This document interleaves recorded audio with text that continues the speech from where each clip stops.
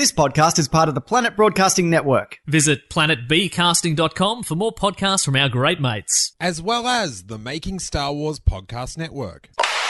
Blog Talk Radio.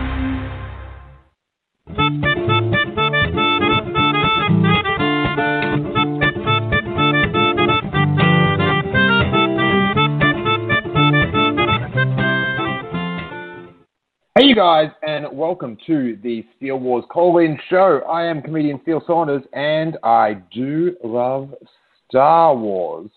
And for the next 90 minutes, we'll be taking your calls live on whatever you would like to talk about in the Star Wars universe. We'll also have a guest, Jamie Stangroom, will be joining us pretty soon to talk about his documentary project, The Empire Strikes Door.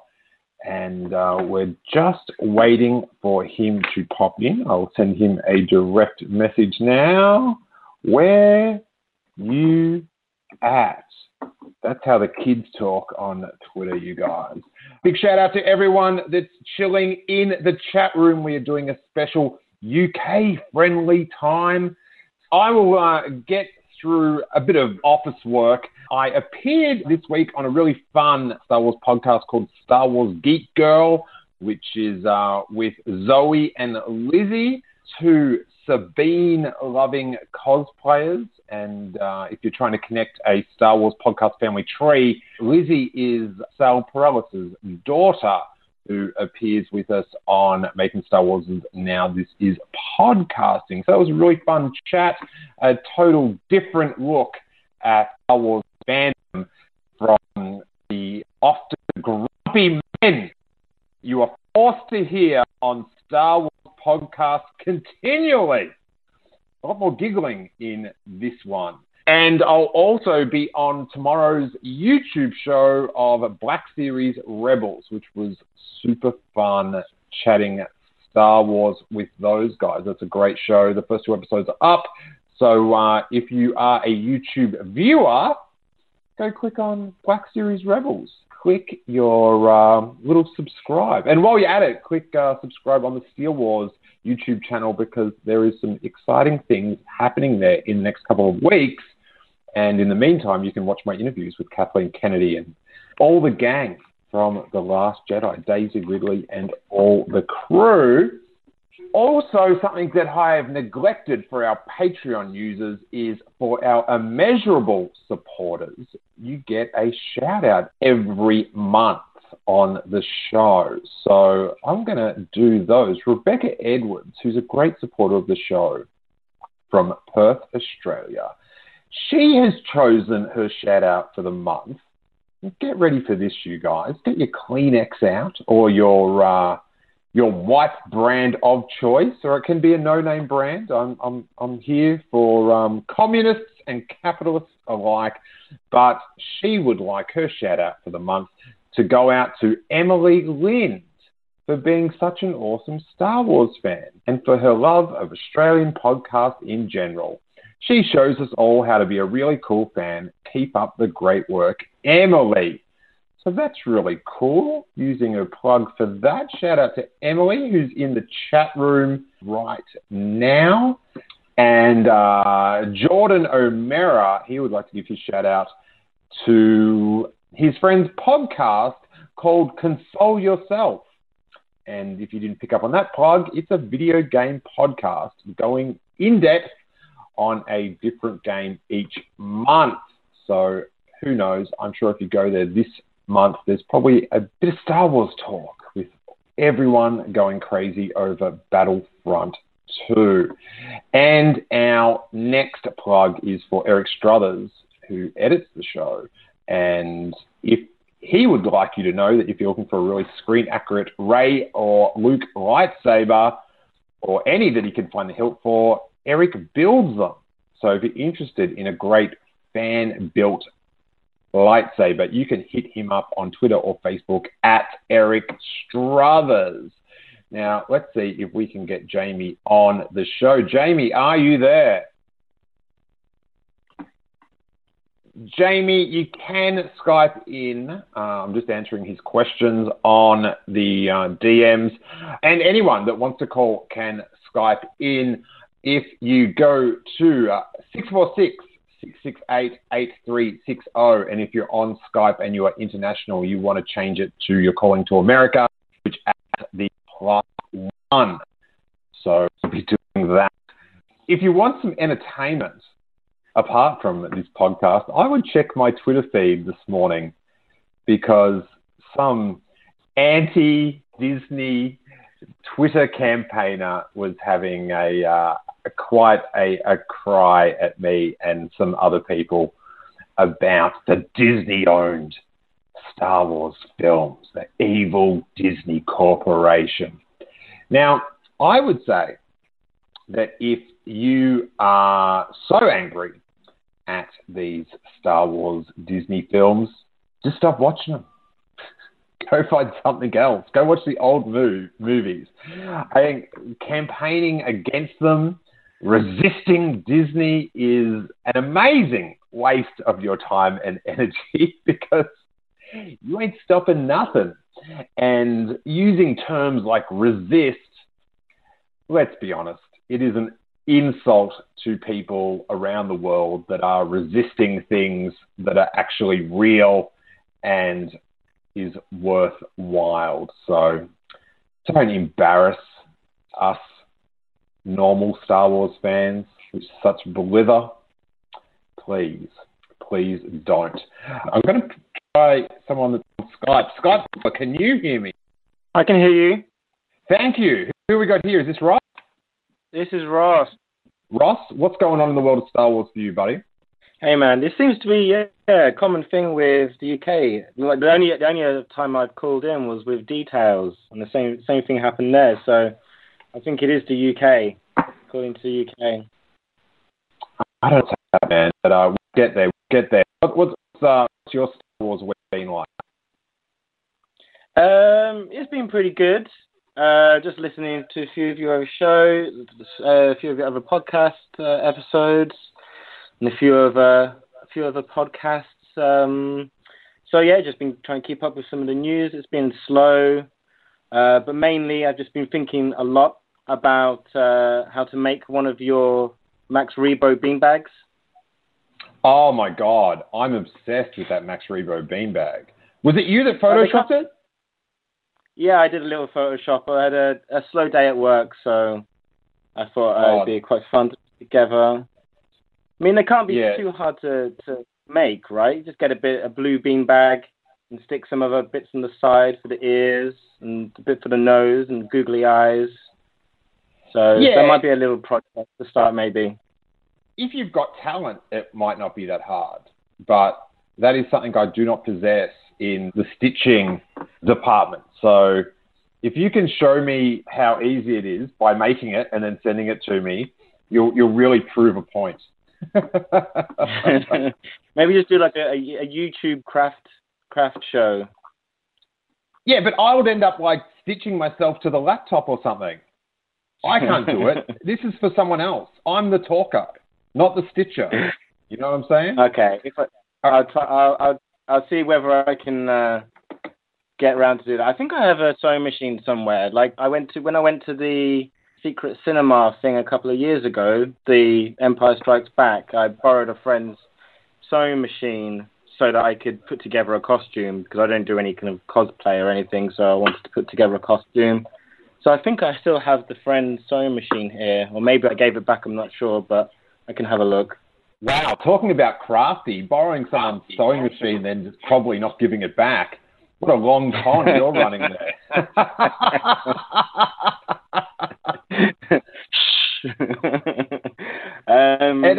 But yeah, it has been a bit of a slow news week. The two things that sort of stuck out to me was, this is just like a non-thing. Empire magazine named Empire Strikes Back the second greatest film of all time, which I see people complaining about. It's a listener vote or a reader vote, and who cares?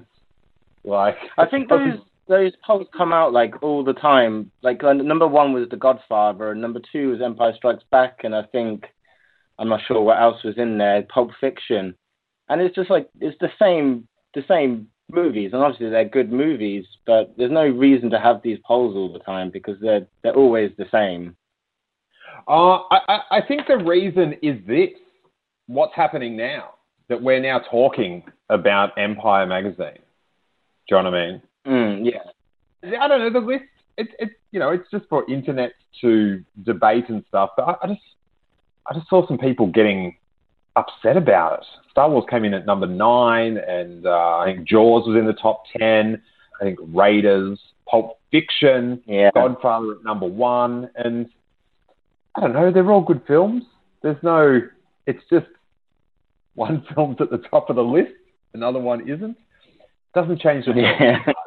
Doesn't change the film. No. But some interesting news coming out of this week was Colin Trevorrow's Book of Henry just getting panned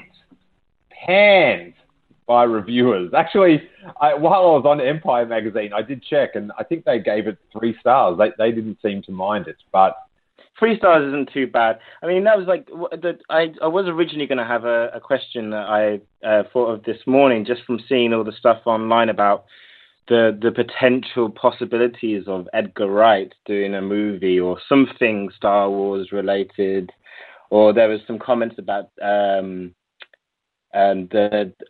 Patty Jenkins, like the Wonder Woman's apparently doing really well. I've not seen it yet, but it's been doing really well. So I think my question originally was going to be about sort of directors and favorite directors to be, do a Star Wars movie. But I think the only Colin Trevorrow film I've seen might be Jurassic World. And I think with those kind of franchise things, and I guess with Star Wars as well, you've got a sort of a bit of a small window of scope of experimentation, I guess, or they're going to be so confined by Disney and Lucasfilm that I think Colin Trevorrow's Star Wars film won't be bad. It will be good. It will probably be as good as any of the other Star Wars like recent films. Like it will probably be as good as The Force Awakens, just because I don't know. It just seems, after hearing everything which happened with Gareth Edwards, it just seems that a lot of the reins are taken away from the director, and they're basically told, okay, this is the movie to make, and it has to be within these parameters, and they're checked over and over edited. So with all the whole concern with his new movie Book of Henry getting like 26% on Rotten Tomatoes, I don't think that's gonna be a good way to judge what his Star Wars movie is going to be like, because Disney and Lucasfilm won't allow there to be a Star Wars movie that's going to get 26% on Rotten Tomatoes.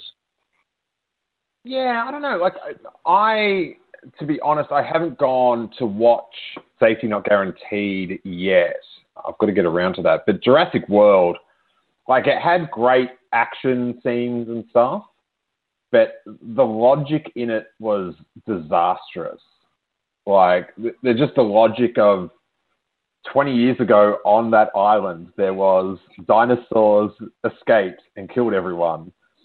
And then they build the exact same theme park on that island and don't seem that prepared for the event of dinosaurs getting out and killing everyone. And also the actors didn't seem to react.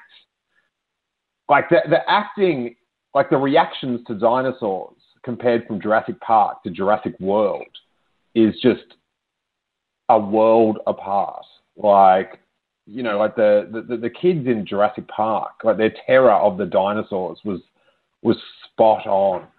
And I remember that bit when all the pterodactyls or whatever attacked everyone, and the lady running the park, it's her fault pretty much, and her assistant just got killed in one of the most amazing ways possible by a flying dinosaur. And then like a minute later, she's sort of like having this flirty argument with Star-Lord, and it's like, shouldn't you be reacting to the massacre that you're responsible for?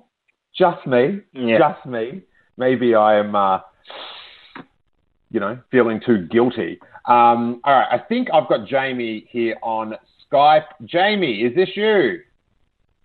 Steele. Jamie, Can you hear we've me? got you. You've got me. I'm yours. I can hear you. Ross, I'm just going to put you on hold for a sec, and I will go to a different Brit. Jamie from These Are the Actors You Are Looking For. How you doing, buddy? Steele, I'm just happy to be here. Eventually. I feel like we've gone retro. I'm Skyping in. What is this new devilry? I think me talking to myself about Star Wars is quite retro, actually. So let's find out a bit about yourself. If those that don't know, Jamie does this awesome YouTube program, These Are the Actors You're Looking For, and you've interviewed some great guests. I just saw one with Billy D. Williams, and you've had Jeremy Bullock on, you've had Femi Taylor on, but probably the guest I am most jealous of is Ahmed Best, Jar Jar Binks. Now, that turned into a bit of a mega episode of yours. I think the last time I looked at it, you had about 500,000, well above that. Tell us about that very interesting interview. Well, I thought you were building up to the episode with the bloke who played Jabba the Hutt's tail, but fine. We can go with Ahmed Best. Because that's the thing, right? There were like 7 people in Jabba, including Mike Edmonds, who was also low-grade Ewok, in the tail. Which is... It's hard to believe there was an Ewok in that tail. Like, for me, it feels like the story is that Jabba just ate an Ewok whole, and now he's just sitting back there. Yeah, working in that tail, working that tail. But yeah, Ahmed was, I reached out to him on Twitter, and I must have caught him at a good time because, he pretty much, apart from going to the occasional celebration or official convention, he'd pretty much separated himself from the Star Wars world, including conventions as well. He just stopped doing them. I tweeted him. I guess I publicly tweeted him. It was a public tweet, and then we moved to DMing, and for some reason he agreed to do an interview on Skype with me, and we did it, and it was supposed to be a bit of fun. At the end we do the Taken monologue. He performs it in the voice of Jar Jar, and it was meant to be a bit of fun like that throughout, but it just turned into quite a deep chat, to be honest. And I think because he hadn't really ever publicly about his Star Wars experience, he sort of just went for it, really. And as you mentioned, the response, I'd never ever expected that from a 12-minute Skype interview. Yeah, it was quite fascinating. Before I started doing the podcast, it never occurred to me how passionate, almost to a fault, people were in both tearing down and defending the prequels. It definitely, it felt like when you were chatting to him, it had some effect, on him. He definitely seemed a bit very guarded or almost scarred by the whole thing. Absolutely. And I think people, it's easy if you dislike a character. Jar Jar, you really dislike Jar Jar if you dislike him. It's easy to forget that there is, a man behind a gun. And that man was given a script. That man was actually road testing new, amazing technology that really Andy Serkis has been credited with since with Gollum. But this was pre-Gollum times. Ahmed Best did a good job. He was given a script. What you think to that script is up to you. He was given a script and he did his job as an actor. And I think you can only say he did a good performance. Whether you like the character Jar Jar is a separate thing. So it burnt him as a Star Wars fan, which is probably the saddest part, really. Yes, it affected him as an actor. He wasn't even being seen, for auditions based on that reputation. But I think it's more heartbreaking, really, that it destroyed, for a time anyway, I think he's back, but destroyed his love for Star Wars, and he was a genuine fan. This was the big moment for him, as it would be for any of us. Yeah, I hope he sort of opens himself back up to like the fandom. I know he did a like a comedy sort of book launch event at the Largo in LA recently that Michael Giacchino was actually involved in as well. But, you know, as Hayden Christensen discovered at Celebration in Orlando, I think that the majority of the fan base is, you know, very keen to welcome, you know, those actors back with a very warm response. Like Hayden got like a standing ovation.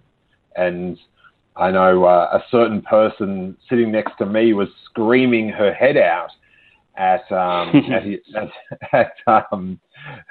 his very presence in the room. So, yeah, and there's also this thing of just like, if you don't like something in this silly space film, move on. Like, it's not, like, it's fine to have an opinion and, you know, critique stuff, but you only should dedicate a certain amount of energy to expressing that opinion before you're kind of coming through as a little bit deluded and misguided. So, and that, I got a bit of that this morning with this anti-Disney. Is that, like, I'm not sure how sort of deep into the current fan base you're in, but is someone campaigning against Disney-made Star Wars films, like, shocking to you, or is that sort of par for the course? Someone, as in one person? It is a few single one people, I think. Okay. I do find that, I mean, actually, I read, I mean, I come from like a radio background. I'm still working out this YouTube thing. So I've not started to class myself as a YouTuber. So therefore, I'm reading all the comments, because apparently YouTubers don't read their comments. But I'm reading them all. So I'm reading some, not Jar Jar Binks level of hate, but I read some sort of nasty things, obviously about me because I have ridiculous hair. But I do get the odd Disney basher, actually, to the point where they're telling me they won't even watch the films. And it's like, well, you haven't even given Disney a chance then, have you? Yeah, but like, I just think if you've made the decision, and I respect that. If someone goes, I don't like these films, I'm not watching them, great. But don't spend every waking hour of your day telling people about it on the internet. Like, it's sort of, you're just going on about what you're not doing. What are you doing? Yeah, I mean, that classic thing. If you don't like something, fine, but let others who do like that thing get on with it. But then again, I'm a contradiction right now, because I signed petitions, you know, because I didn't like the Brexit result and all sorts. So I'm just as bad. No, that's not, because that's an actual, that's like a real life thing that affects people. This is a space movie. There's a point. Like, when I find it offensive when they use the rhetoric of like a political campaign that, you know, holds people's futures, you know, in the balance, when they use that wording and that level of sort of chat, like, about like what happens to like these like Jedi that like, you look, this is a big spoiler, but they don't actually exist. And life will continue moving on. And this is coming from someone that's dedicated a lot of their time to, you know, loving the films. But, you know, that's just and also it wasn't wrestled away from George Lucas. He sold it for actual money. Mm. So it's not like it was stolen from him, you know.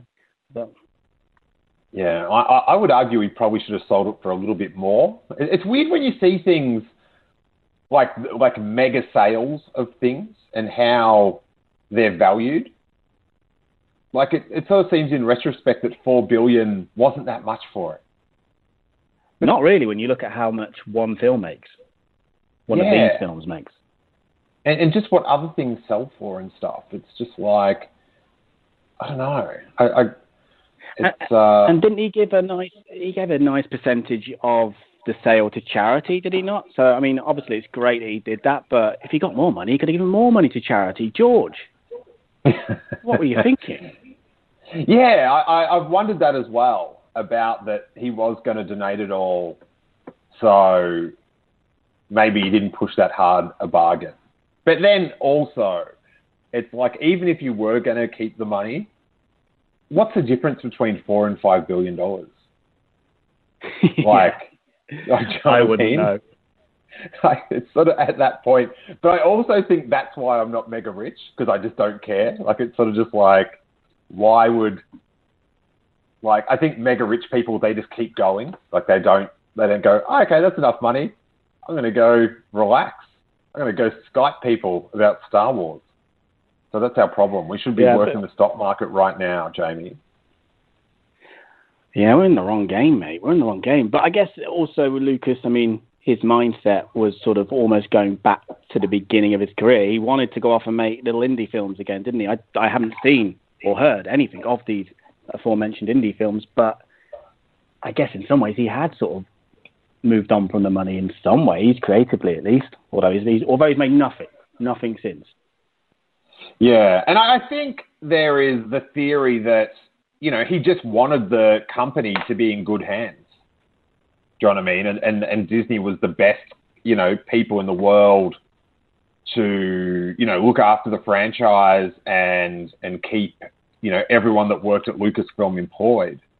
Because I read an interview with him about, you know, he was sort of like, you know, he just wanted to make these sort of things to entertain himself, these little films, but he's running, you know, a company that employs like 800 people. And so their futures are sort of were in the balance of his, you know, billionaire whims. So yeah, that's sort of benevolent of him as well. But let's talk about your project that you've got coming up, and that is The Empire Strikes Door. Now, that's correct. One of my most enlightening moments is as a Star Wars fan, when it just sort of, it blew my mind away, was in the mid-90s, I had gone to Shane Morrissey's house. Shane Morrissey is a very, one of the OG Star Wars fans in Australia. He founded the Star Walking fan club, and he's appeared on the podcast a few times, did some great episodes of Star Wars, talking about how Star Wars fandom in Australia began. And I went to his house to interview him for a fanzine I was doing. And he mentioned just in passing about the stormtrooper that hit his head. And, you know, this is before the internet was cracking. And the guy at the comic book shop was pretty much your internet, your news and rumors. And I was like, what are you talking about, the stormtrooper that hit his head? And he goes, oh, you don't know. And then he put on the video of A New Hope, a VHS, and I would find it hard to think that anyone listening to this show hasn't seen it, but when the stormtroopers come into the control room, when R2-D2 are in there and Luke and the crew are in the trash compactor, the stormtrooper to our right cracks his head on the door. And in later versions of the film, they add in sound effects of the noise hitting. Thank you, Ben Burt. I'd love to know the two things you tap together to make that infamous noise. But as sort of people have interviewed all these actors from the original Star Wars, it has become a bit contentious who was actually the stormtrooper in that suit. And your project is going to set out to try to solve that mystery. Am I right? Yeah, absolutely right. Yeah, so I mean, it's this minor thing that is just so wonderful and so just not important to the actual narrative of that film, yet everybody eventually, you know, notices it, and we're still talking about it today on a podcast of all things. So yeah, with the videos that you mentioned for YouTube, the idea was that I'd go out and find the actors / characters that hadn't been so far recalled to the rebooted franchise. So therefore, as I mentioned, Jabba the Hutt's tail, of course, Jar Jar, Ahmed, as we mentioned, Jeremy Bulloch, Boba Fett, and of course the big one, Billy D as Lando. And I'd track them down, do an interview with them, and then make like a fun. Sometimes I'm not allowed to use the word audition, but basically an audition tape to kind of show people that they've still got what it takes, maybe getting back in a future film. So that's the sort of premise of these videos. And this stormtrooper was supposed to be an episode. I wanted to find a stormtrooper who bumped his head, probably the most famous stormtrooper, the actual only stormtrooper that sort of connected with something, I suppose, whether he was aiming for it or not. And it was difficult. He connected with our hearts and the door. Yeah, absolutely. I think I've said this before, but it's cinema's most concussive blooper, and it is iconic. I think it has been voted the most famous, mistake in movie history. And I was just struggling. I mean, who plays Greedo? Easy, Google it, you'll find out. And then you'll find that he's at every single convention around the world, because he has a time machine, a travel machine, every weekend of the year.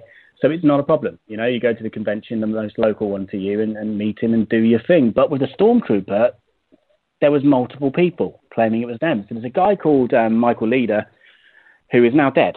So I won't say too much about, I don't want to speak ill of the dead, but he had done a video on YouTube saying, I'm the one who bumped my head. It's cinema's most famous blooper. It was me. Yeah, I got hold of his phone number, because he is or was an extra on EastEnders, which is like the BBC soap opera. And I work for the BBC sometimes, so I got hold of his phone number, gave him a call, and I didn't go into the nitty-gritty of head bump gate. I just said, I'd like to talk to you about your time working on Star Wars. And he got very sort of flustered and said, I work for EastEnders, I'm the milkman, basically telling me it's kind of a big deal. He's not allowed to talk to the press. Sorry, bye. And basically hung up on me. The milkman from EastEnders just hung up on me. So I called EastEnders, the press office, and said, is Michael not allowed to do any press? And they were quite surprised by this and said, no, it's not a problem at all. We're happy for you to, promote the show, in good taste. We're happy for you to talk to Michael. We'll let him know, and you can take it from there. A day later, I get an email from EastEnders saying, sorry, Jamie, Michael just doesn't want to talk to you. And then he died. So I never spoke to him in the end. And another guy who's probably the other most prominent sort of person out claiming it was him is a guy called Laurie Good, and he does appear at quite a lot of conventions. He did agree to talk to me. I've done the interview with him already. And I was on a radio show in the UK talking about the videos in general. And I mentioned the stormtrooper who bumped his head in passing in comment, as I kind of seem to be doing now in just sort of everyday conversations with people in the street. And then after the show, I got an email from a young lady. It doesn't happen to me very often. In person, any kind of lady talking to me, really, it's a rarity. So I was excited. And then the Star Wars. I could not imagine any girl in the world not wanting to caress their fingers through your luscious locks, Jamie. I've imagined it. I've been limited to just imagining it, to be honest. But I got an email from this girl telling me she's the daughter of an actor from the original Star Wars, and he heard me on this radio show and asked me to get in touch. Daughter stroke PA. And he says he's the one who bumped his head. So I'm like, okay, right, they're all coming out of the woodwork now. So this is 3 people. And this guy's called Martin Reed. He is still alive. And I met him, and this is probably more for UK, maybe European listeners. He was one of the Captain Birdseye. So Captain Birdseye was in TV adverts promoting frozen fish fingers, basically. And he was the captain who would go out and sort of, fish for this delicious meal that we would have with beans and chips on every night of the week in my household. And he's claiming it's him as well. So basically 3 people are claiming it's them.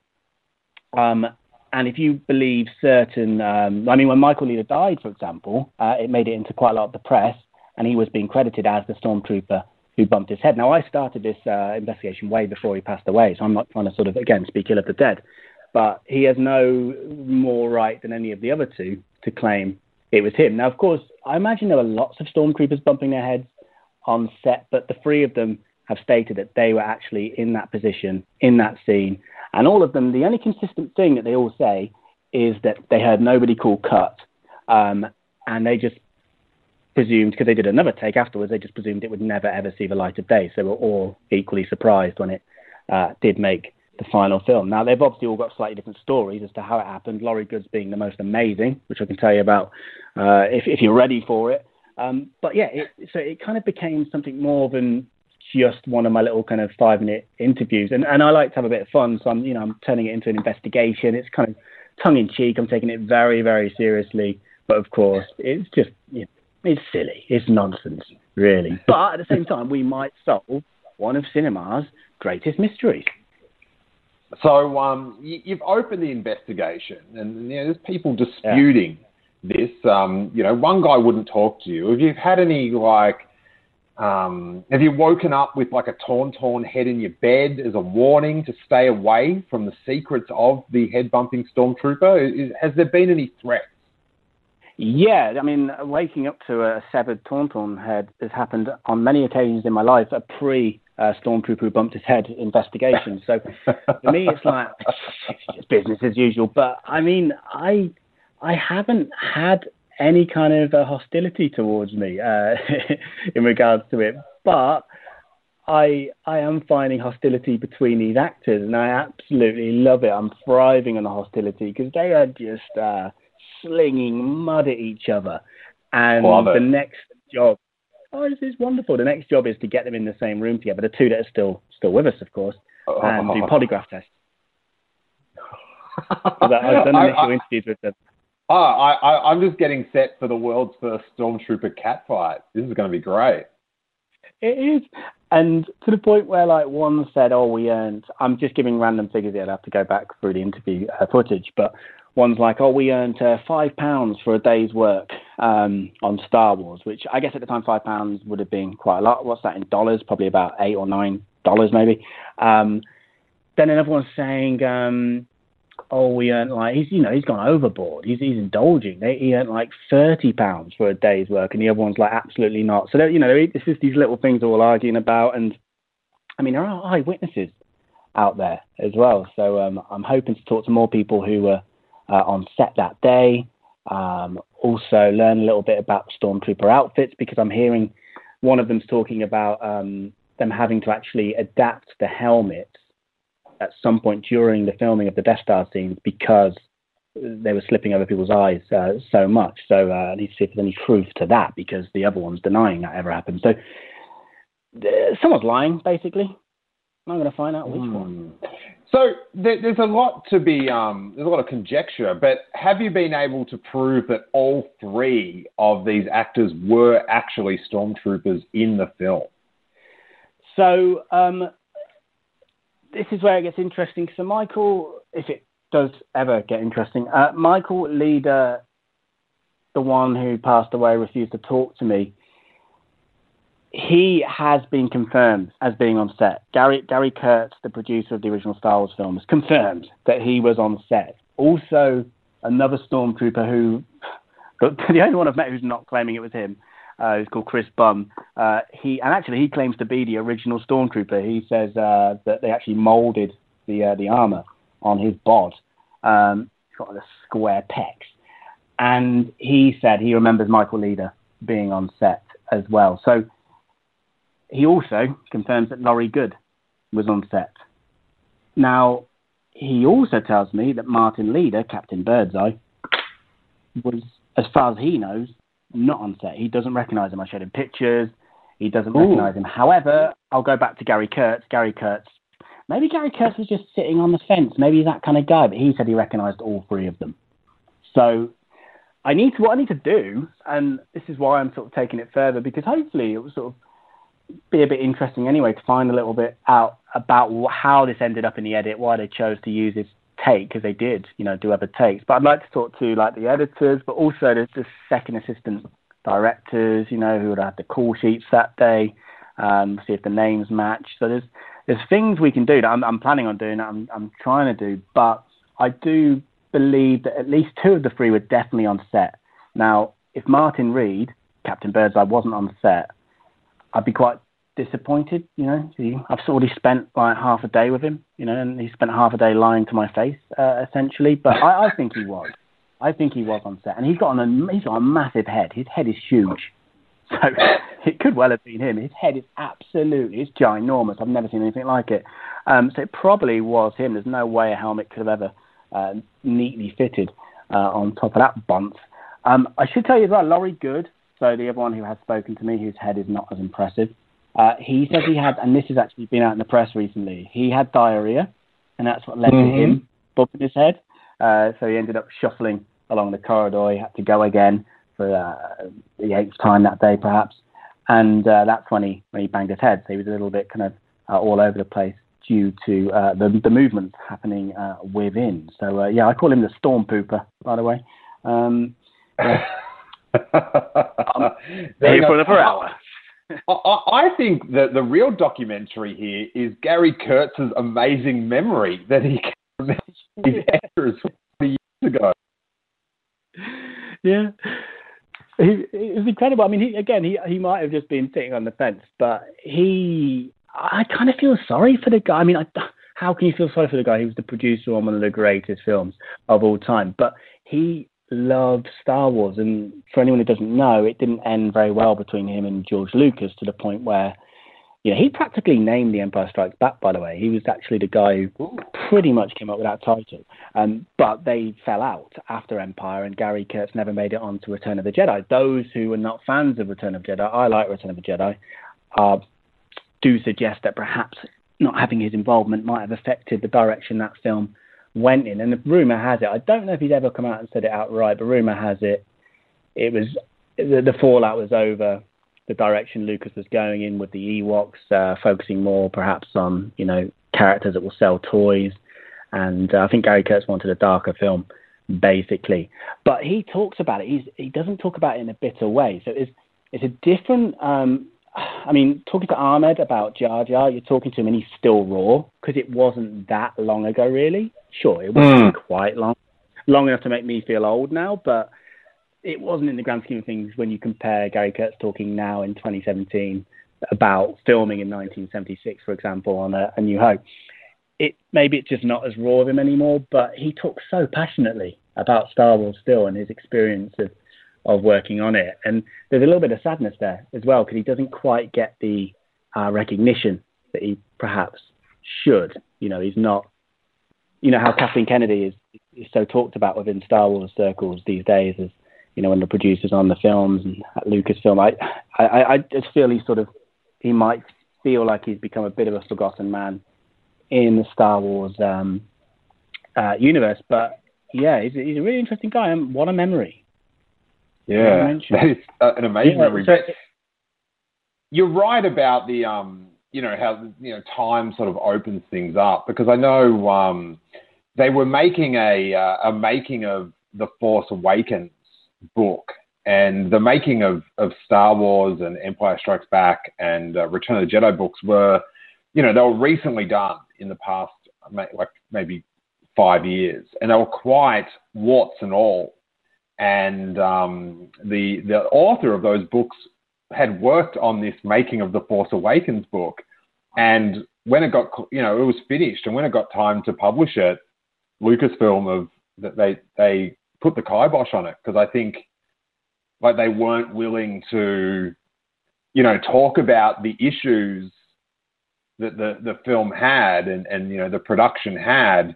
It's so soon after the film, whereas when you go back and read the making of books of Star Wars and Empire and Return of the Jedi, it is quite warts and all with, debates over, direction in the film and arguments amongst the production team and stuff. So it's you sort of hope that in years to come that we'll sort of get to enjoy those stories. But I always find very curious in any subculture why people dislike each other. Do you know what I mean? Little things that people have, whether it's stamp collecting or pinball, video games, all that sort of stuff. And there was quite an interesting documentary that came out a couple of years ago called Elstree 1976, which I'm sure you have studied up on, and it sort of interviews a lot of the people that were on set. Now, I found very fascinating the hierarchy between these background character actors and the signings at conventions and stuff. And there was a little bit of bitchiness between people that had speaking roles and people that were just under a helmet. have you encountered any of that in your interviews and research? I've encountered a few off the record comments. Sure, Steele. How long you got? I've got about podcast, yeah. Yeah. But you know what the problem is when the mic's on and when the camera's on? These people talking about the conventions, because let's be honest, some are making a living out of it, some are, topping up their pension out of it. They're not going to say anything negative. They've got a lot of negative things to say, and I'm sure some just don't want to be there. They've never seen Star Wars, never even saw it after, when it was first released, after being in it. They're never going to say that.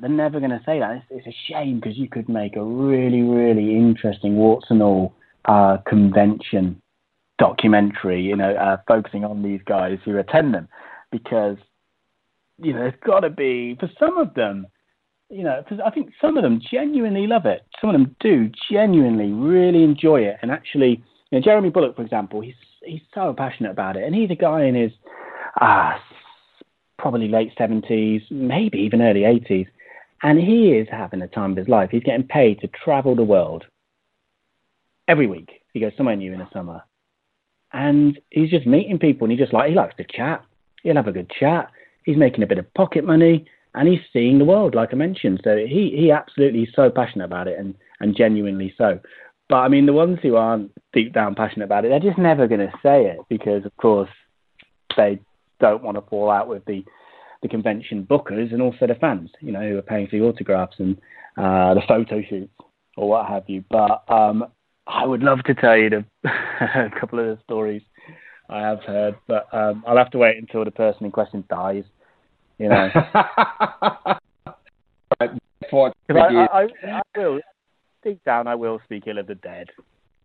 Jerry Bulloch is someone that sort of got given the opportunity to, tour the world for these conventions, and has just made the most of it, and has sort of embraced the fun of it.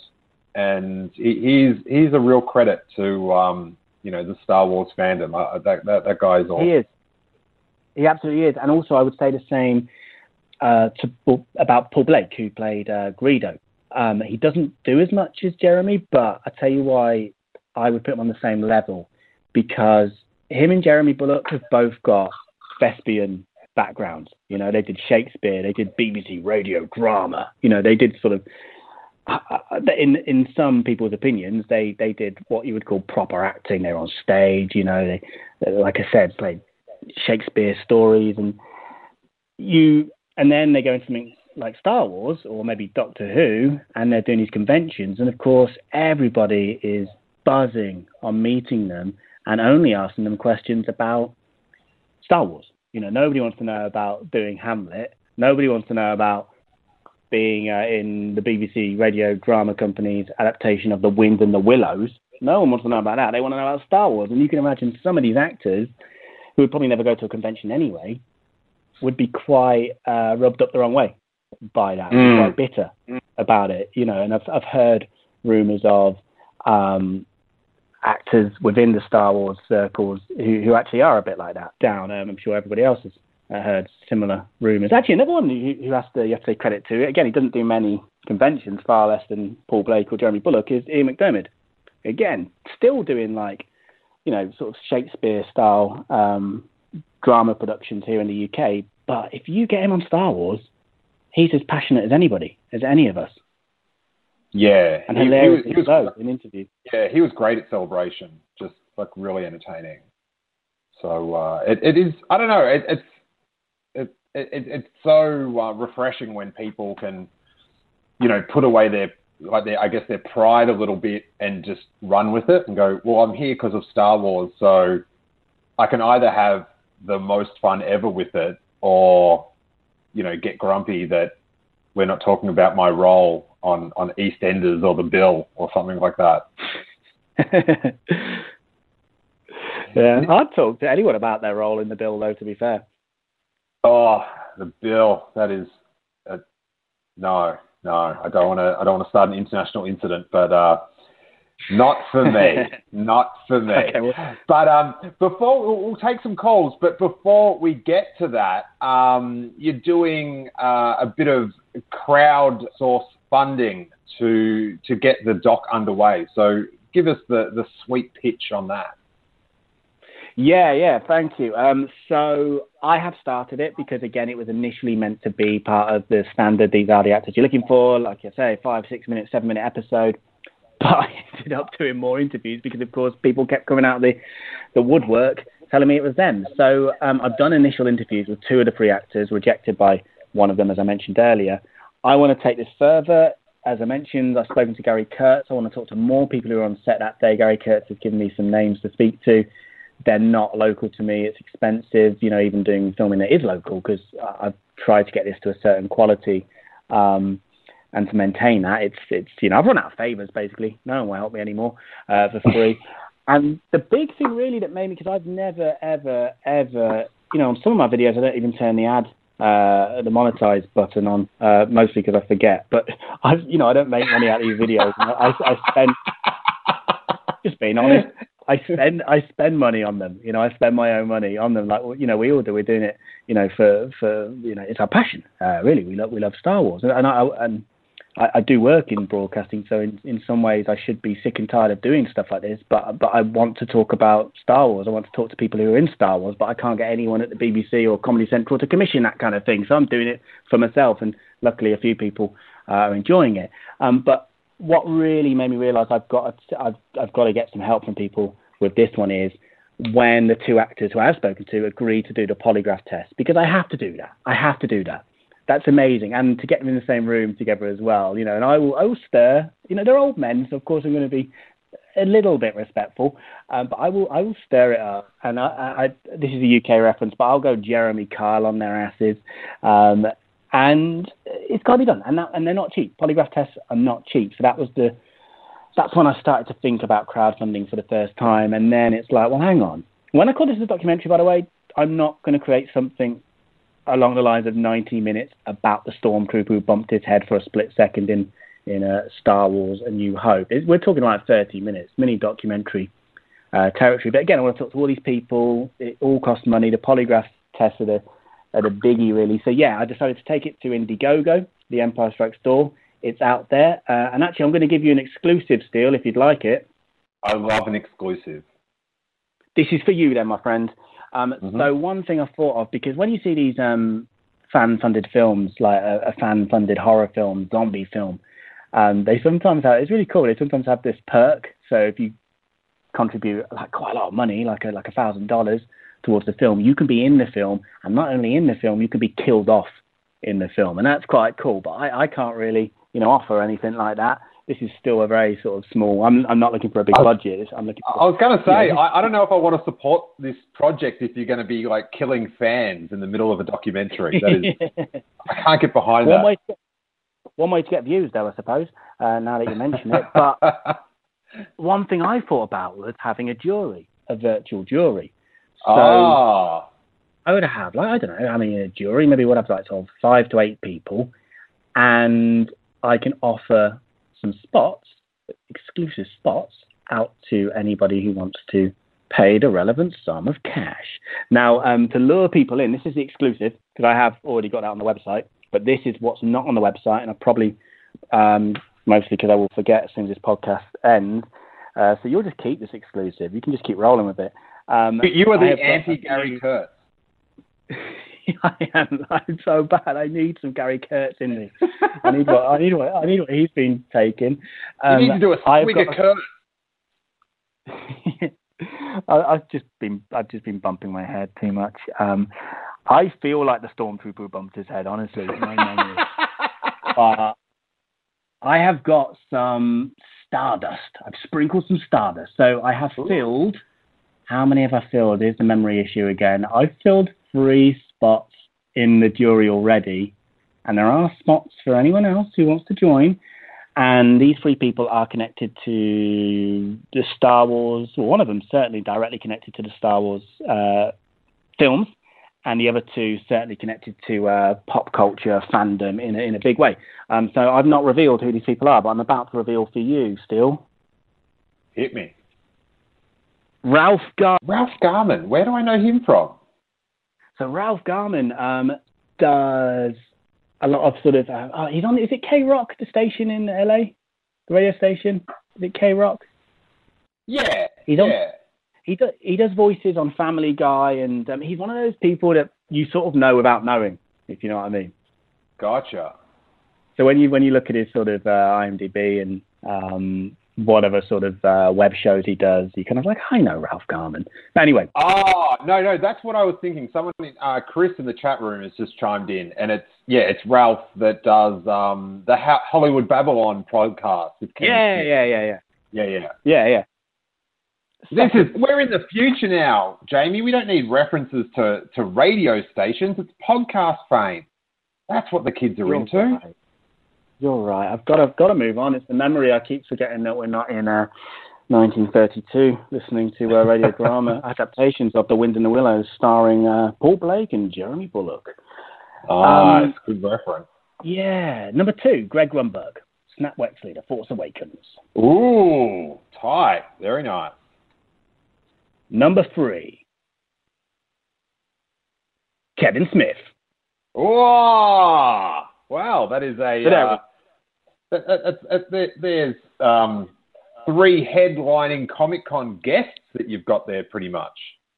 Yeah, man, and I'm hoping to add a final name to it in the next couple of days, and all I'll say is he might be a WWE wrestler, and he might keep a list. Oh, nice. No, I didn't say anything. Cool. I didn't say anything. Very cool. So, they're the kind of things I'm doing to lure people into contributing to my silly little documentary. The Ayatollah of rock and roller for long-time wrestling fans. That is so cool. So, how do you get on this jury? Yeah, so the point will be, obviously, like any jury, you'll have a big say in the final result. So, of course, I can never really 100% prove who it was out of these 3 actors. Doesn't help that one of them's not alive anymore, but really, even if he was, unless Lucasfilm are going to open up the archives to me, we're not really ever going to prove it. So I think we'll get very close with the polygraph tests, with the eyewitnesses, with some of the information I've already got that I've sort of not given you, sorry. I've got to hold on to something. I've given you everything so far, even things that I'm not allowed to say, i.e. the aforementioned maybe WWE wrestler guy. But I have stopped short telling you a few bits and bobs. So, I mean, already I have an idea in my mind of who it was. But we'll never get, above, in my opinion, 90%. But we could get to 95%. And that would be throwing the power over to the jury. So I'll present the jury with the facts, and they'll either so with the guys I mentioned, I'll record it over on, because I'm not in the States, they're all LA based actually. I'll record it over Skype or FaceTime, and they'll just simply give their vote and a quick testimonial as to why they're going with that person. So for anyone else joining the jury, so on the Indiegogo page, you can get in ahead of the game, because like I say, I haven't updated it yet, and I definitely won't today or tomorrow, and then next week. I'm just the worst, aren't I? But you'll either self-shoot yourself, or sounds a bit sinister, or you will chat to me on FaceTime or Skype, and again, just give your vote, quick reason why. Or if you don't want to be seen, you can email it to me, and we'll do some fancy sort of text graphics, maybe Gil Sans or good old Ariel in the final film. So it'll be really seen right at the end of the mini documentary, 30 minutes. Because some people I'm reading comments like, I don't want to watch 90 minutes of this. It's like, neither do I. I don't want to make it. 30 minutes is what we're talking. I'm not good at promoting my own stuff. So you'll have to say, and I'll take the votes. Whoever has the most votes is the guy as far as we're concerned.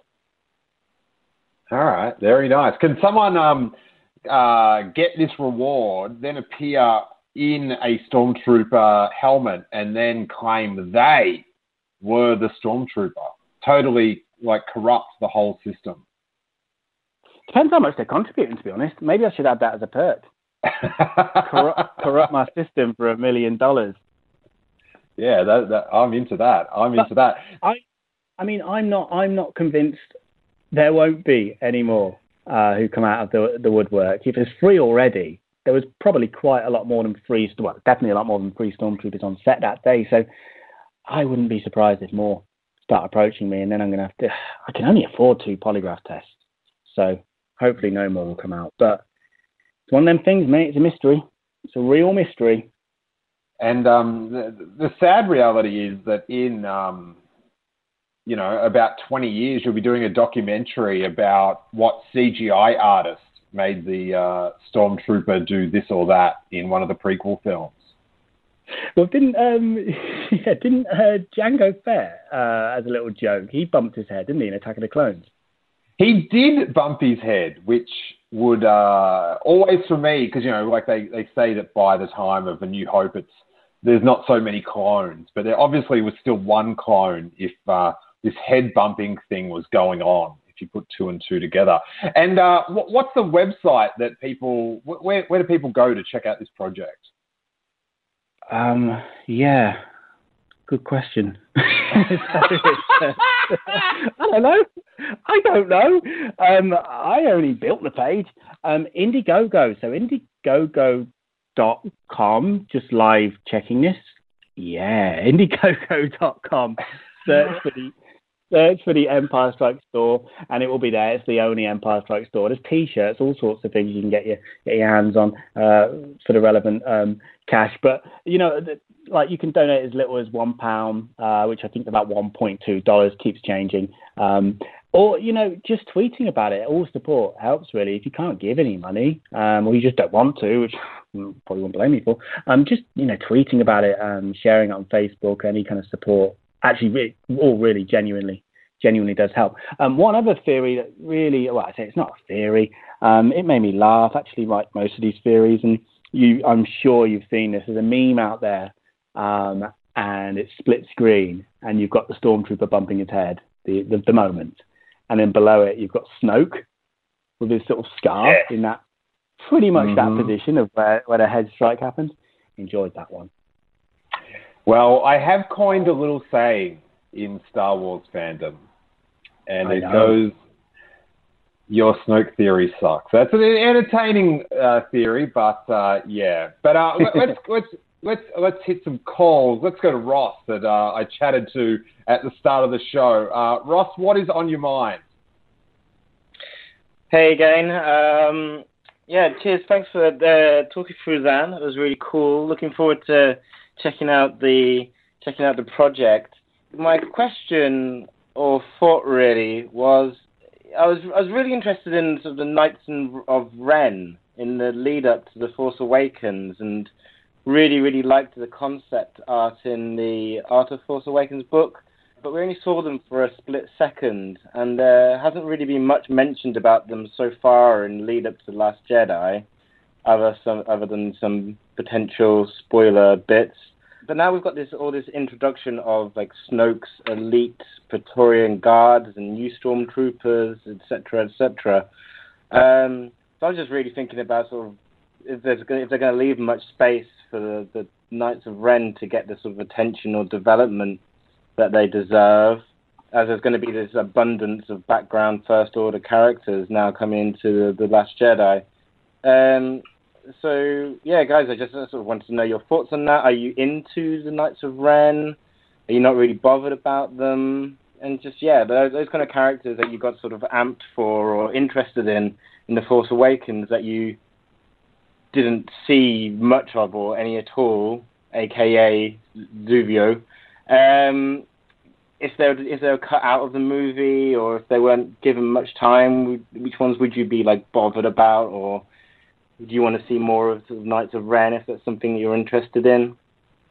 Yeah, I'm definitely interested in that scene where they appeared in the Force back. There's my understanding is that they were, a part of the destruction of the Jedi training school of Luke's. We saw that with the fire, and it would be like, I definitely, like, if they're going to do flashbacks and stuff, that's a scene I desperately want to see more of. And if you look at the Last Jedi teaser they do show what appears to be another angle of that scene at the Jedi Academy.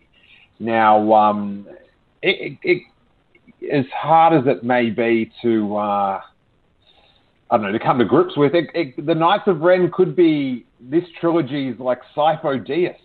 Remember Sifo Dyas in Attack of the Clones? And we thought we'd find out all about that. And then, like, I was sort of like, that was one of my big things going into Revenge of the Sith was like, going to find out about this Sifo Dyas. What's that guy's caper? But unfortunately, when George was writing the script, he pulled a Jamie and not a Kurtz and totally forgot to follow up on that thread. Jamie, do you track sort of the modern fandom and the way rumors come together for the upcoming films? I'm sort of I'm 50-50 with watching trailers and reading potential spoilers. I have the best intentions of never ever reading or watching anything, but I 90% of the time naturally forget about those intentions and end up reading and watching. So I'm always wanting to know less, but I end up knowing more. And I would be quite cool not finding out any more about the Knights of Ren to keep them, as these mysterious characters that look really cool. But at the same time, I would be equally very happy to find out more about them. And as you mentioned, I think we are going to see more of that Force-back flashback. And that's fine, because there's a lot of questions that are left from what we've seen so far. One thing that I can add is that I play football with a Knight of Ren, soccer. Yeah, that is one of the all-time best little casual name drops ever. Thank you very much. Yeah, Mark Stanley. If you Google image him, you might recognise him from Game of Thrones. He was Gren. He was in I think for about three seasons maybe before he naturally met his comeuppance. He in the UK he's doing some pretty good BBC dramas and getting decent roles. Like he was someone quite big in an Oliver Twist thing recently, but not Oliver Twist. He disappears a lot from playing football on a Wednesday night, and he disappeared for quite some time. And then The Force Awakens comes out, and I suppose a lot of the actors that we don't see in the trailers or that we knew were going to be returning for the film, the minor characters start to appear on the convention circuit rosters. And I saw a Knight of Ren it was for London Film and Comic Con, and I was looking at it, and I saw a Knight of Ren. I saw the picture, in the rain, and I thought, oh, cool. Like I love those guys. Know nothing about them. And then under it, I see the name Mark Stanley. That's my mate who I play football with. So he was. We get annoyed when people don't turn up to football because we rely on getting certain numbers, obviously, for a good game. But the fact that he was sneaking off to go and be a Knight of Ren in The Force Awakens, that's okay by me. But he's still never really spoken about it. He sort of doesn't seem to know anything about his own role. He may as well have been Jon Snow in Game of Thrones, I suppose. But yeah, he as you'd imagine, he knows absolutely nothing. And he said it's the kind of role he these days tries not to take, essentially an extra part, but he had to do it because it was Star Wars. And he did Star Wars game. So when he went... So I told you nothing, really, but he went missing. Did he, like, about a year ago, go missing again? Has he gone missing another time? Good question. I could go back through the WhatsApp group. That might take some time, delving through the archive. But to be honest, he's very flaky. Like I say, he's doing a lot of... He's one of those rare, busy actors, so he could be doing anything. But I would have to say, in answer to your question, yeah. And he's not coming to a stag do in a couple of weeks. When do they start filming the next one? Oh, no, that's not for a while. Maybe there's a reshoot, but that's an interesting... It's an interesting way for him to get out of... Like, is he just being lazy and can't be bothered playing soccer, or is he hanging out with Kylo Ren? We'll never know. I think the former is probably more likely, but then again, they don't need him back, do they? Because it was such a split-second moment. I mean, they just need someone of a similar height, don't they? They don't need Mark Stanley, otherwise known as Gren from Game of Thrones. He can come and play football with me. They don't need him back in it. So, yeah, but Star Wars has this great history of getting people back for no reason. That's true. That's true. Do you know what I mean? The fact that Jeremy Bulloch got brought back in Return of the Jedi to be Boba Fett again, like, you know, it didn't have to go that way. Do you know what I mean? But no, and he was a. Sorry, yeah, he was a pilot as well, wasn't he? In one of the prequels, was it Revenge of the Sith? Maybe. No, he was a pilot in The Phantom Menace. Right. Yeah, I think he got blown up at the start by the Trade Federation, if my memory serves me well. Thanks very much, Ross. Good to hear from you, buddy. Cheers. Yeah, I was just wondering, like, with these people, sort of, you know, one person being the Knights of Ren, and then maybe replaced with another person, you'll probably then get people on the convention circuit saying, like, I'm Knights of Ren. No, I'm the Knights of Ren, and then there's a whole load of shenanigans with that. Oh, and I just wonder, with your football team, if you lose a game, does the guy sort of go around slaughtering the other team members? That's the kind of thing that happens when he gets mad. No, but sometimes, right? So basically, we have a big WhatsApp group of sort of 20 people. We need 10 minimum to get a game 5-a-side. We don't have set teams, so whoever turns up, we'll look at what colours you're wearing, what's the best match. So you can end up playing with different people every week, the same people, but different people on different teams. So I've played with Mark. I've been on the same team as him. So does that make me a Knight of Ren? Ooh, maybe you can go on the circuit. Yeah. Oh, that'd be wonderful. I wouldn't complain about that. I'd be Jeremy Bulloch vibing that. But no, he doesn't slaughter people at the end of a match. But maybe when that potential aspect of his character comes out, maybe in a future film, perhaps he'll start to flaunt it on the pitch. Who knows? But yeah, I think Ross brings up an interesting point in, you know, with all these background actors and you making this documentary. It's going to be a bumper couple of years for stenographers worldwide. The industry is going to have an influx of income from all these background actors claiming to be these masked Star Wars characters. Yeah, and there is demand for it. I mean, one video I did quite recently, and I'm just plugging my videos, was with Ingvild, and she, you know, she's given up on me actually pronouncing her surname correctly, Ingvild Delia. She's a Norwegian, British-based actress, and she was the CGI Leia in Rogue One. So it was her body, obviously, the CGI head, face. Mm-hmm. And she's already, it took some time after Rogue One was released, and obviously, I suppose, Carrie Fisher then becoming a very sensitive subject around Christmas time. She was embargoed to talk about it at all. I mean, the guy who stood in for Peter Cushing was already doing interviews when she was still being told, no, wait. So I don't know how much Carrie Fisher's passing had to do with that, with it becoming, you know, having another layer of sensitivity over it. But as soon as she had the embargo released, she started doing interviews. She got signed up by 2 convention agents, I think one for Europe, one for the States. And yeah, she's doing them.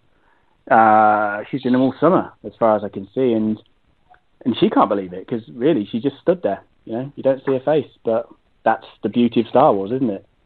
We want to meet people. It is. Cheers, Ross. Good to hear from you. Cheers, and good luck with your LA podcast. Thank you very much. Thank you very much. Good time to sizzle. Next Sunday, the 25th of June, we'll be at the Nerd Melt Theatre at the back of Meltdown Comics doing a live episode of Steele Wars at 4 p.m. So if you are in the LA, Southern Californian area, come down. It is just $10. I've got one more guest who can confirm, but I can give everyone a scoop and let you know that Chris Gore from Film Threat will be one of our guests. And Chris appeared, I think, on day 4 of our Star Wars Celebration coverage, and he gave us a very impassioned, quick interview talking Star Wars and Luke Skywalker and stuff. So I can't wait to talk to him long form in front of you guys. And there's people coming up from San Diego and a few people flying down from San Francisco. So it's really cool. But if you're in the area, make sure you are there. Before we go to the bonus time for our Patreon supporters, which if you're listening live, you will be able to listen to that as well. We'll take one more call and we will go to upstate New York for Patreon supporter Colleen. How you doing, buddy? I'm good. How are you guys? I am so well. What is on your mind this afternoon in New York? Well, it's just funny that things have come to this, that Lindo and I actually had a very similar idea to Jamie's. So I was just wondering his opinion on it, I suppose. Mm-hmm. Yeah. We were wondering if you had any interest in finding the actor behind Willrow Hood. I'm interested in finding all the actors, all of them. I'll snap them up. So I'm not going to lie, because I could just lie and say that I know exactly who you're talking about, but I'm not that kind of guy, Curly. So tell me more about Willrow Hood. Willrow Hood was the starring character in Empire Strikes Back. He was top billed. He had an ice cream maker, and he ran through the inner workings of Cloud City in an orange jumpsuit, kind of a beer belly, and some amazing facial hair. And apparently to this day, no one knows who this amazing ice cream man is. Okay, I have just Googled him, and he is kind of familiar. I'm told species human, gender male, hair color black, eye color brown. That's all I need. I'll find him. Yeah, he's turned into a bit of a cult character in the background.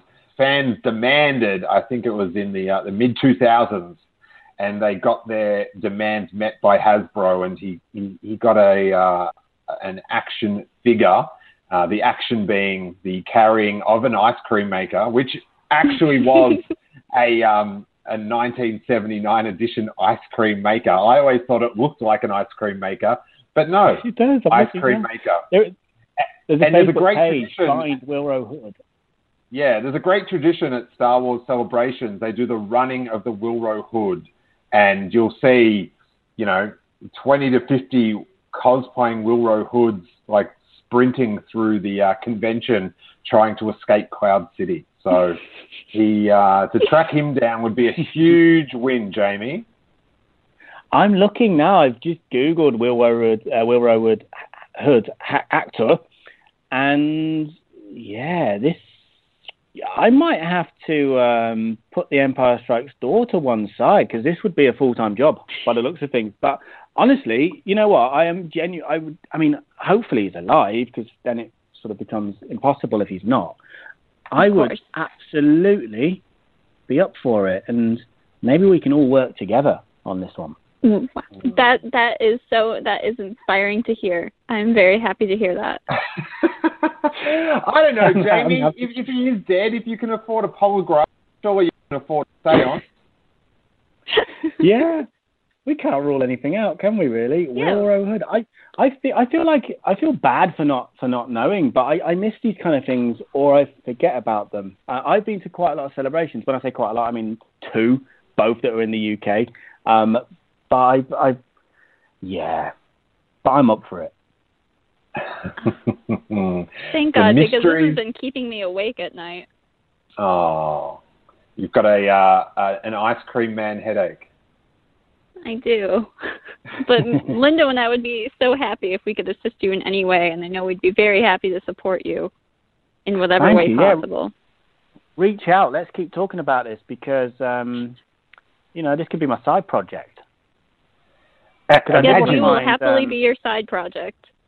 I mean, I wanted to find, if I could write a wish list of the actors, the characters I'd like to find, it will be the Rancor Keeper and Porkins, but both of those actors unfortunately have perished, so I can't find them. But that's really the issue when it comes to some of these characters, because, I mean, even Billy Dee Williams wasn't a particularly young man when he was in Empire Strikes Back. He was like in his 40s, I believe, early 40s. So, a lot of them are obviously very old these days or just dead. It's got very morbid, hasn't it, really, Miss? Yeah. But imagine the success story, Jamie, if you do track down Willrow Hood, and then at Star Wars Celebration in a couple of years, he's there handing out ice creams. He's making a fortune selling his ice cream. Do you think this guy's even aware of his legacy, his legend? I think he's obscure enough that he probably wouldn't. Because I just wonder why I have to say I'm sort of leaning towards Death's Door here, not personally, but I just feel he must not be with us anymore, because why has a convention not snapped him up, That's well, okay, then let's move on to the possibility of a seance. We'll get a little bit of his hair and that exact ice cream maker, and we will call out to him. Yeah. Let's do it. Love it.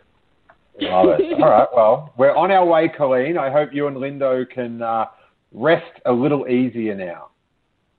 I think we will. Okay. Well, thanks for calling in, buddy. It's good to hear from you. Thanks. Nice talking to you. See ya. All righty. So what we're going to do is we'll hit bonus time for the Patreon supporters and those listening live. If you're listening on delay in iTunes and you want to hear the bonus show, it is just $3 a month, and you get all the back episodes delivered to your podcast application of choice, and you help the little podcast to continue, because in this day and age, some things are listener or viewer supported, much like Segway, Jamie's project to determine which stormtrooper did actually hit their head in the Empire Strikes door. Now, Jamie is an absolutely useless sizzler of information.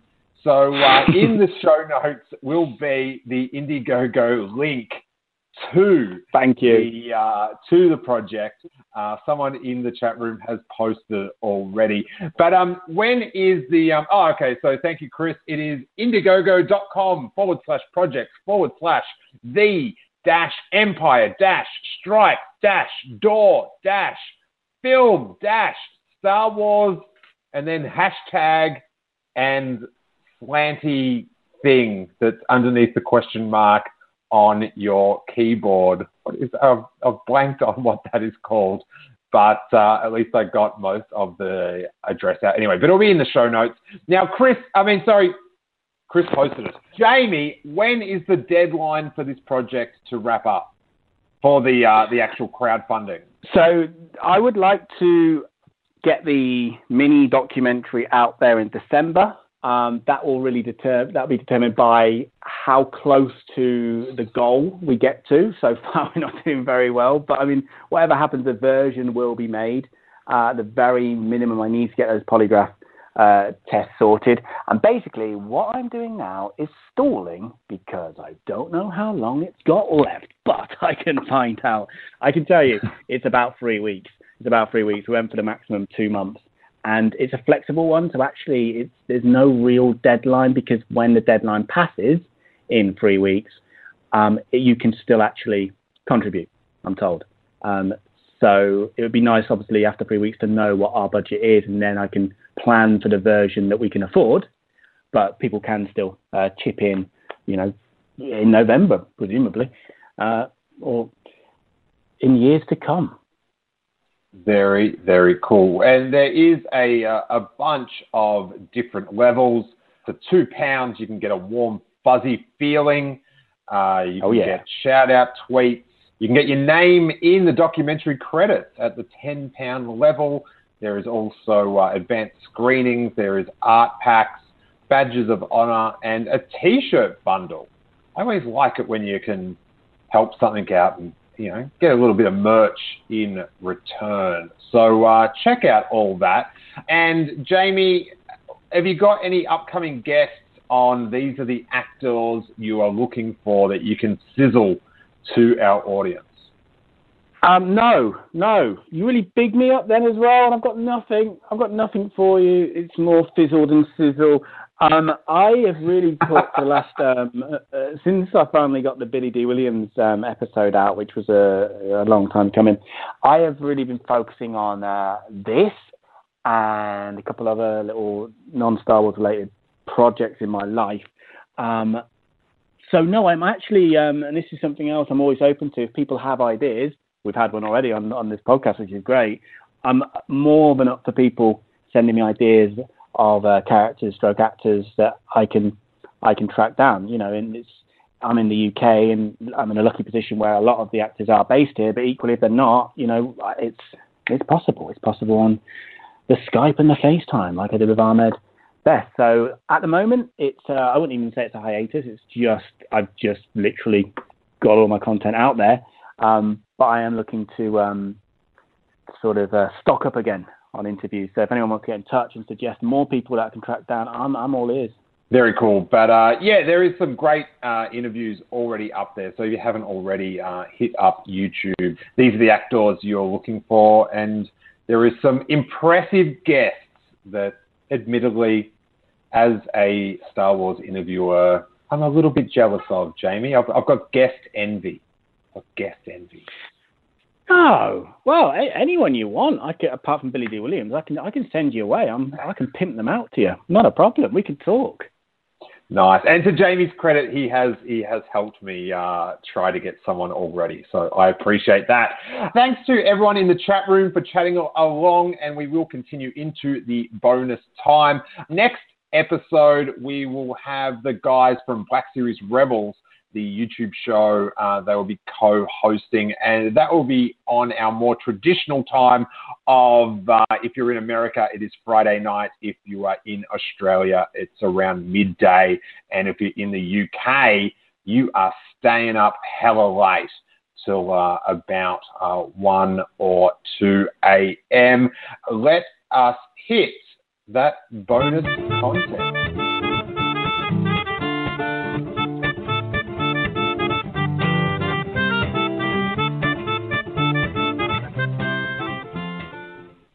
All right, on the line, we have got a mysterious number that starts with 447795. If you've been on hold for about 20 minutes, that is probably you. Who are you and where are you calling from?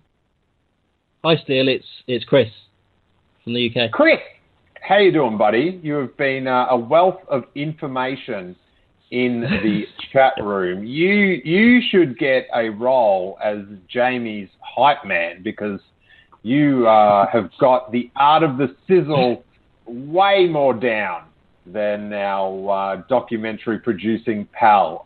What is on your mind this evening in the UK?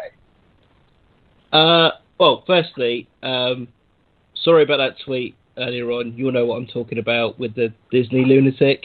Oh, yeah. You've got nothing to apologise for. Well, I tagged you, and I was like, oh no, this is going horribly pear-shaped. But never mind. Oh no, but the best thing was I enjoyed it. Like, it makes me feel like a saner person to interact with someone that's got their value system so twisted. So it was a Saturday morning thrill for me. Oh, that's all right. Just one thing on mind. Charlie asked me to ask you something, Jamie. So apparently you recently done the interview with... Hey guys, I hope you enjoyed that super fun live call-in show, and thanks to Jamie. If you want to check out his Empire Strikes Door project, the link is in the show notes. And as we do every week, we recorded a Patreon member bonus show. I think this one goes for about 40 minutes. in that, we talk to Jamie about his StarWars.com interview with the band Kasabian, Jamie's very awkward interview with Darth Vader himself, Dave Prowse. Jamie gives some really interesting insights on that one, and Prowse's excommunication from official Star Wars events. Young Jacob, one of our favourite callers from Sydney, calls in to admit he's not very impressed with Jamie's project, which is hilarious. We talk lightsabers, and Jacob gives his ruling on the Helisabers, a really fun bonus show that we do every week. And for $3 a month, you can hear those bonus shows along with all the exclusive supporter content. There is, I think, maybe over 200 episodes up now on the Steele Wars Patreon page. And how it works is $3 a month and you get a exclusive RSS feed that you can paste in seconds into any podcast app of choice, and you will have unfiltered access to our entire back catalogue and all the exclusive supporter content, and you'll listen with the warm knowledge that you're helping to support the continued production of the Steele Wars podcast. You can get all the information on steelewars.com, or you can go direct to patreon.com/Steele Wars. Now, our next live call-in show will feature the guys from the Black Series Rebels YouTube show, which I appeared on this week, and you should check out. I've posted the link on Facebook and Twitter, or just go on to YouTube and search Black Series Rebels, and it's a really fun YouTube show. But they'll be joining us, and it will be at our regular time at Friday night if you are in the USA, and around the middle of the day Saturday if you are in Australia, and if you're in the UK it's super late Friday night or early Saturday morning. I think it's 1 or 2 a.m. But all the times will be posted by now on steelwars.com for your local area. If you just click on the link and it will come up with your local time, which is rather convenient.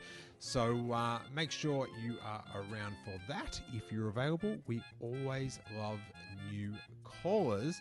And also this week, the classic interview episodes return, and we've got a banger with Nien Nunb himself, Mike Quinn. Just wrapped up the interview. Super excited to get it out to you. So stay tuned for that one. And of course, if you want to support the show in a non-financial way, get on iTunes, write one of those sweet 5-star reviews, or give us a retweet or share on Twitter or Facebook, or you can regram us on Instagram. You can swipe left or right on Tinder for us if we had a Tinder account. I'm not sure which way is the right way because I'm a married man. How did we end up here in the post-episode sizzle? I don't know, but I hope you enjoyed the show. Check out the Patreon. There's a bunch of different levels, but $3 a month will get you all the bonus content. Really appreciate it, and may that force be with you.